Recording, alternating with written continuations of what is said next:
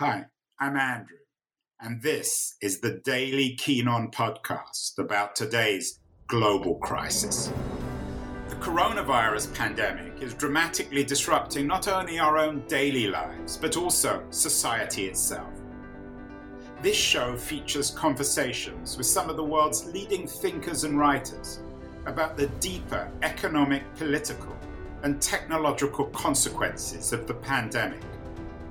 It's the daily podcast trying to make long-term sense out of the chaos of today's global crisis. The issue of cancel culture isn't going away. We've had a number of different conversations on this show about it. People who are sympathetic, if not to cancel culture, to some of the ideas behind it, and people like Bret Stephens, who are quite critical of it. This week, there was a poll done of quote-unquote Americans who suggest they're not too sympathetic about it. And it continues to be an issue that divides intellectuals. I guess the issue of free speech is, in a way, whether or not it is free speech, it's certainly driving free speech in America. One of The Atlantic's best journalists, Conor Friedersdorf, has written a couple of really interesting pieces about it. I think it'd be fair to say, Conor, that you're a critic of cancel culture, are you? Or are you wary of it? Or are you unwilling to take any positions one way or the other on it? The way I'd put it is I'm a critic of liberalism, I would say. And I don't love the term cancel culture, but I'm broadly sympathetic to some of the people who are complaining about it. And other critiques I disagree with. But I often think that the term confuses things. And so I try to use things like liberalism. I'm for free inquiry. What I'm really concerned about is truth-seeking institutions, by which I especially mean the press and academia, to do the business of truth-seeking and not have taboos that are preventing that from going on. So, Conor, you sound very moderate, but actually when I read your pieces, they're extremely incisive. That doesn't mean you can't be moderate and incisive, but the last couple of pieces that you wrote for The Atlantic, one called The Perils of With Us or Against Us, and one about the chilling effect of an attack on a scholar, a piece about Steven Pinker, suggests that there is a new atmosphere of intolerance within the universities, in particular, within schools and within culture broadly. Does it really worry you? Do you think that we are in an age of intolerance?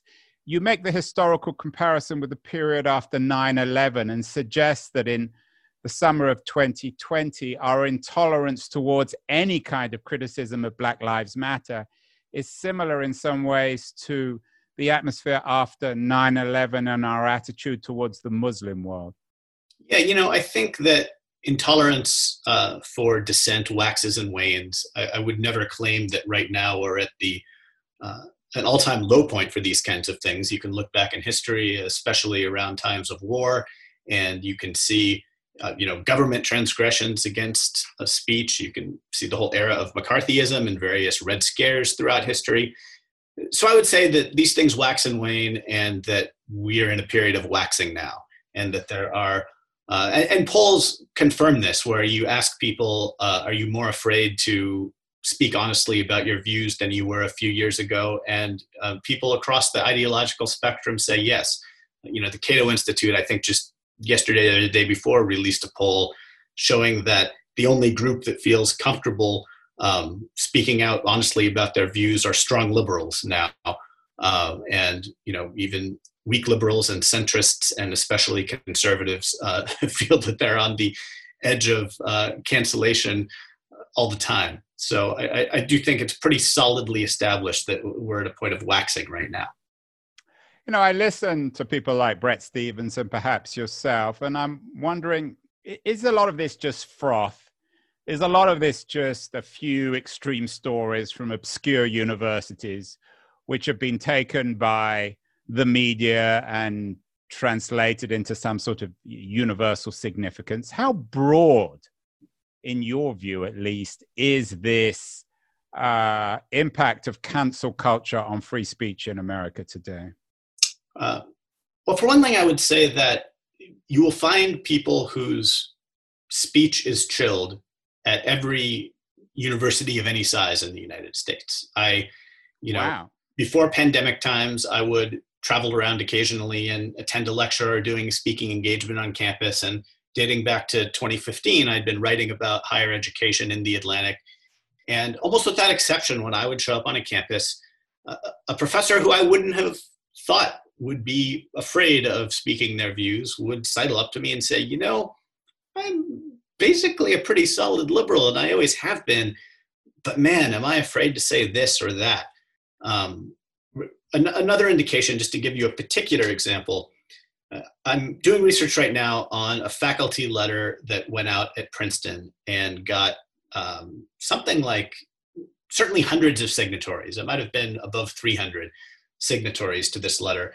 It has a whole laundry list of demands, most related to, diversity, equity, and inclusion, I think is the way that they put it. And one of these demands is to have a sort of tribunal at Princeton, a standing faculty committee that will decide which speech and which research and which classroom instruction is racist and must be punished.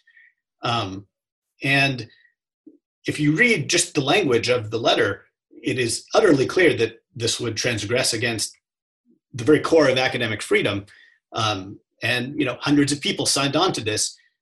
And so I followed up and began to email people who did sign on to it and raised the sorts of objections that you would expect. Won't this transgress against academic freedom? Who gets to define racism? How broadly is it defined?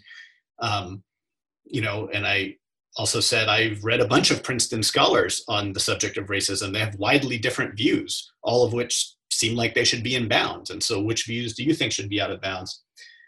And already I've heard from people who signed the letter who absolutely agree with me that implementing that demand would be a terrible thing. I got someone who is embarrassed that they signed the letter for that reason. I've got a lot of people speaking off the record critical about the letter that they signed who are afraid to speak on the record being critical. And so I really do think that there's one argument about, are people too afraid? And maybe we could have a separate discussion about that. But people really are concerned about saying things that fall outside the category of bigotry, of racial slurs, of Holocaust denial, these longstanding taboos that most people agree ought to be taboos, right? When I say people are afraid to say things, I'm not talking about those things. I'm talking about things that you could easily have published an op-ed in the New York Times about them 5 years ago. And now lots of those things are verboten and people will speak to you off the record about them. If you're me, they'll speak anonymously, but they won't go on the record. You wrote quite a chilling piece, I thought, about the Steven Pinker case. Mm-hmm. And I'm sure that speaks in a broad sense of what you're warning about. Yeah. For people who don't know the Pinker case, what happened? So this case was noteworthy to me, not because Steven Pinker is in any danger of losing his voice. He's a famous scholar. He's a best-selling author. There's going to be lots of people who are willing to host him in preeminent publications. And so let's be very clear at the outset that the concern isn't what Steven Pinker will or won't be able to say, but rather that these, again, hundreds of scholars in the linguistics community published this letter, and ostensibly it was seeking to remove Pinker from the Linguistic Society of America list of approved scholars. So a pretty small and inconsequential thing. Again, doesn't really matter if he's on this list or not to most people in the world. But in putting this forth, what they did was basically set out, here are things that we think ought to warrant professional sanction. Here are the kinds of things that you might get attacked for, that your professional advancement in this field of linguistics might be impeded if you say these sorts of things. And the sorts of things that they were attacking, almost no one could prevent themselves from running afoul of these things. So, one of the things that they heap scorn on Pinker for doing is one time on Twitter, he put up a link to a David Brooks column. And the signatories to the letter say that David Brooks, this centrist, also best-selling author who writes at the New York Times, who has taught classes at Ivy League universities, certainly someone who is, a voice that many people who don't share his politics, many people who are on the left of the spectrum in the United States value his voice. This letter phrased things as if, to quote David Brooks, was verboten, because David Brooks, I don't even remember what transgression they were upset with David Brooks for, but it was a guilt by association for tweeting a column to David Brooks. And, if we can't tweet out a positive link to someone in the op-ed page of the paper of record, if that's going to be part of what's cited to have us censured in our field, that's pretty problematic. And there's we can go into as much detail as you want, but the whole case against Pinker was a passage from his book, Better Angels, that is broadly about the decline of violence all over the world and in all different societies, and arguing that humanity is basically advanced along this metric over time. And then it cites 6 tweets that Pinker has written over the years that the signatories of this letter object to. And so this isn't a frontal attack on some major journal article that he wrote. It isn't, an analysis of lectures that Pinker has given that is out of step or shows professional incompetence. In fact, the letter, the signatories say particularly that they have no complaint about Pinker's scholarship or his standing as a scholar of linguistics. It's these other separate things that they're upset about. And so you can't read a letter like that directed at one of the leading lights in your field, or at least one of the most famous people in your field, without thinking, have I done stuff like this? Should I avoid doing stuff like this if I'm still waiting to find out if I get tenure? And, all of that is why the case seemed noteworthy to me. I think it should be an official crime to read a David Brooks column in the New York Times. It may be before. I probably shouldn't say that publicly. I'll go to jail for it. In all seriousness, Connor, you say that at the moment some of this is humorous, some of it is absurd, but it could result in catastrophe. It's all very well pointing to people who sign these letters by accident, but presumably there are some people behind this cancel culture, people trying to shut up people like Steven Pinker, who know exactly what they're doing. Who are they? It's hard to say, because no one presents themselves as writing in bad faith, as acting in bad faith. And, I try very hard in my work to at least give people the presumption that they're acting in good faith, unless I can presume otherwise, or unless I can prove otherwise. It's very difficult to prove otherwise. But one point I make in the Pinker letter is that it ultimately doesn't matter if these people, whether they write these petitions, whether they sign them, it doesn't matter whether they're acting in good faith or not. The chilling effect has the same effect either way. And, there is this kind of underlying backdrop, this underlying idea to these kinds of things, an impulse to kind of purify public discourse, as if, I'm sorry. That is Steven Pinker. Let me try and shut this up. Sorry about that. And now you're in trouble, Connor. You never must shut anybody up. So I think that there's this underlying impulse to purify public discourse of wrongthink, an idea that there are dangerous sentiments out there, or microaggressive sentiments, I guess, that some people would say, that cause harm. My instinct has always been that, sure, ideas can be dangerous. However, there are opinions that people hold.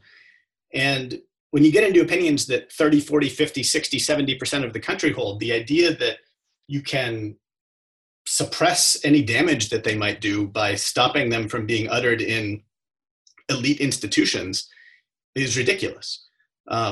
In fact, what that standard will do in the long term is just enervate these institutions and make it so that the public conversations that any society is going to have take place on Joe Rogan's podcast instead of in the op-ed section of the New York Times. It's amazing to me how many opinions there are that have the force of law in the United States, or that have multiple senators who hold them, that some people think shouldn't be discussed in universities and the press. This is not, of course, the Joe Rogan show. I wish it was, in terms certainly of his audience and influence. But isn't the fact that we're having this conversation on LitHub, which is pretty progressive, and that you work for The Atlantic and that you're publishing this stuff, isn't this proof that cancel culture may exist in a few universities, even ones like Princeton that aren't obscure? But in reality, this is a summer story when we're not talking about the coronavirus, we're talking about cancel culture.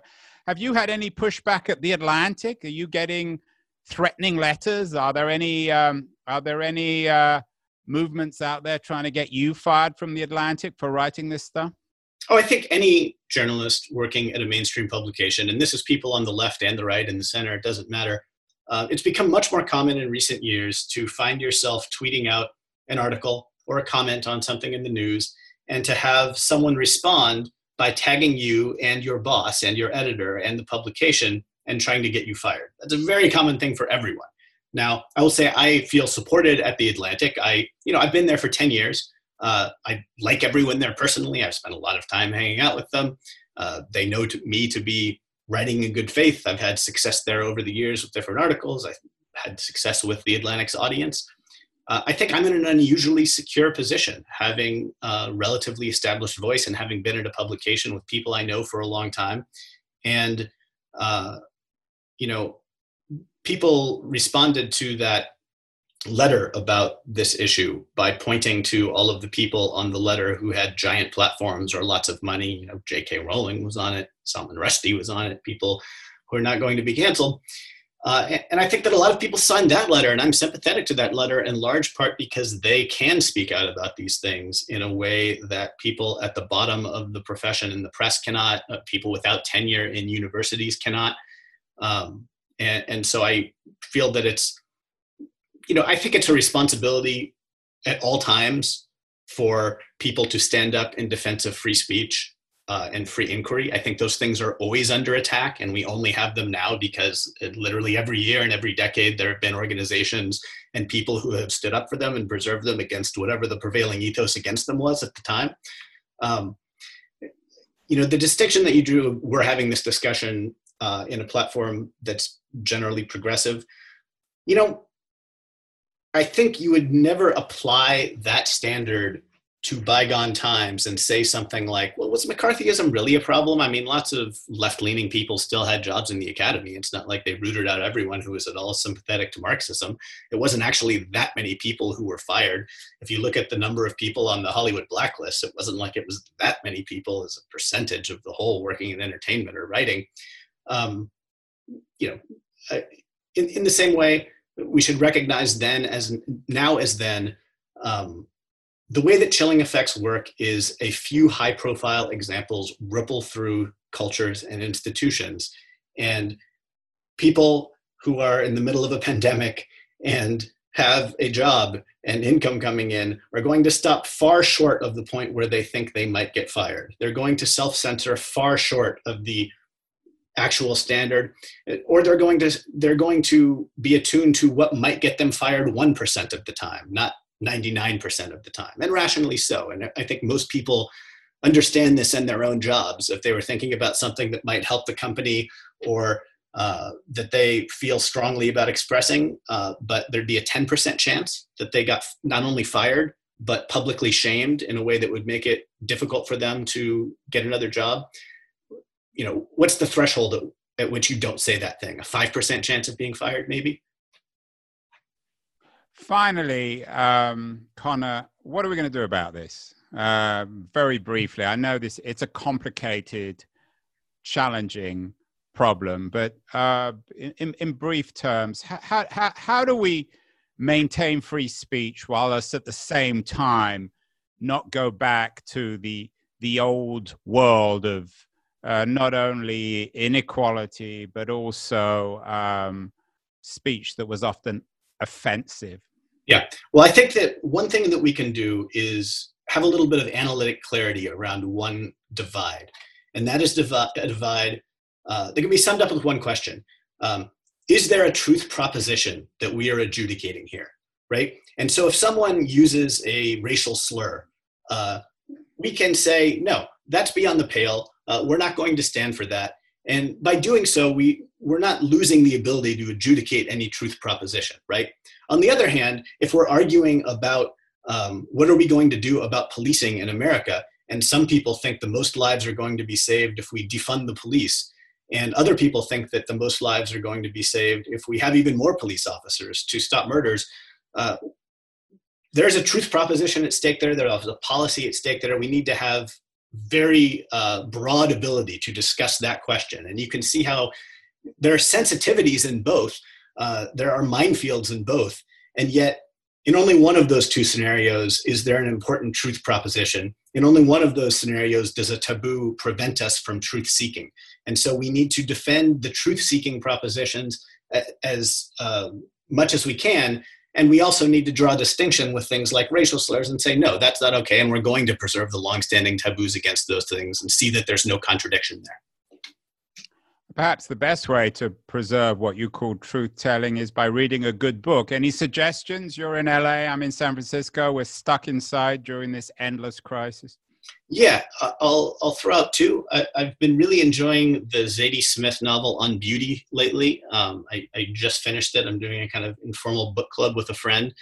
And it, I've been reporting on academia, and it's set in an academic setting. And it's, the characters are very humanely drawn. They have some ideologically diverse characters and characters with different identity traits, and they're all presented as humans and individuals, and yet they're not stripped of their ideological content nor of the respective cultures that they come from. And so I think that it's a good book to read at this time.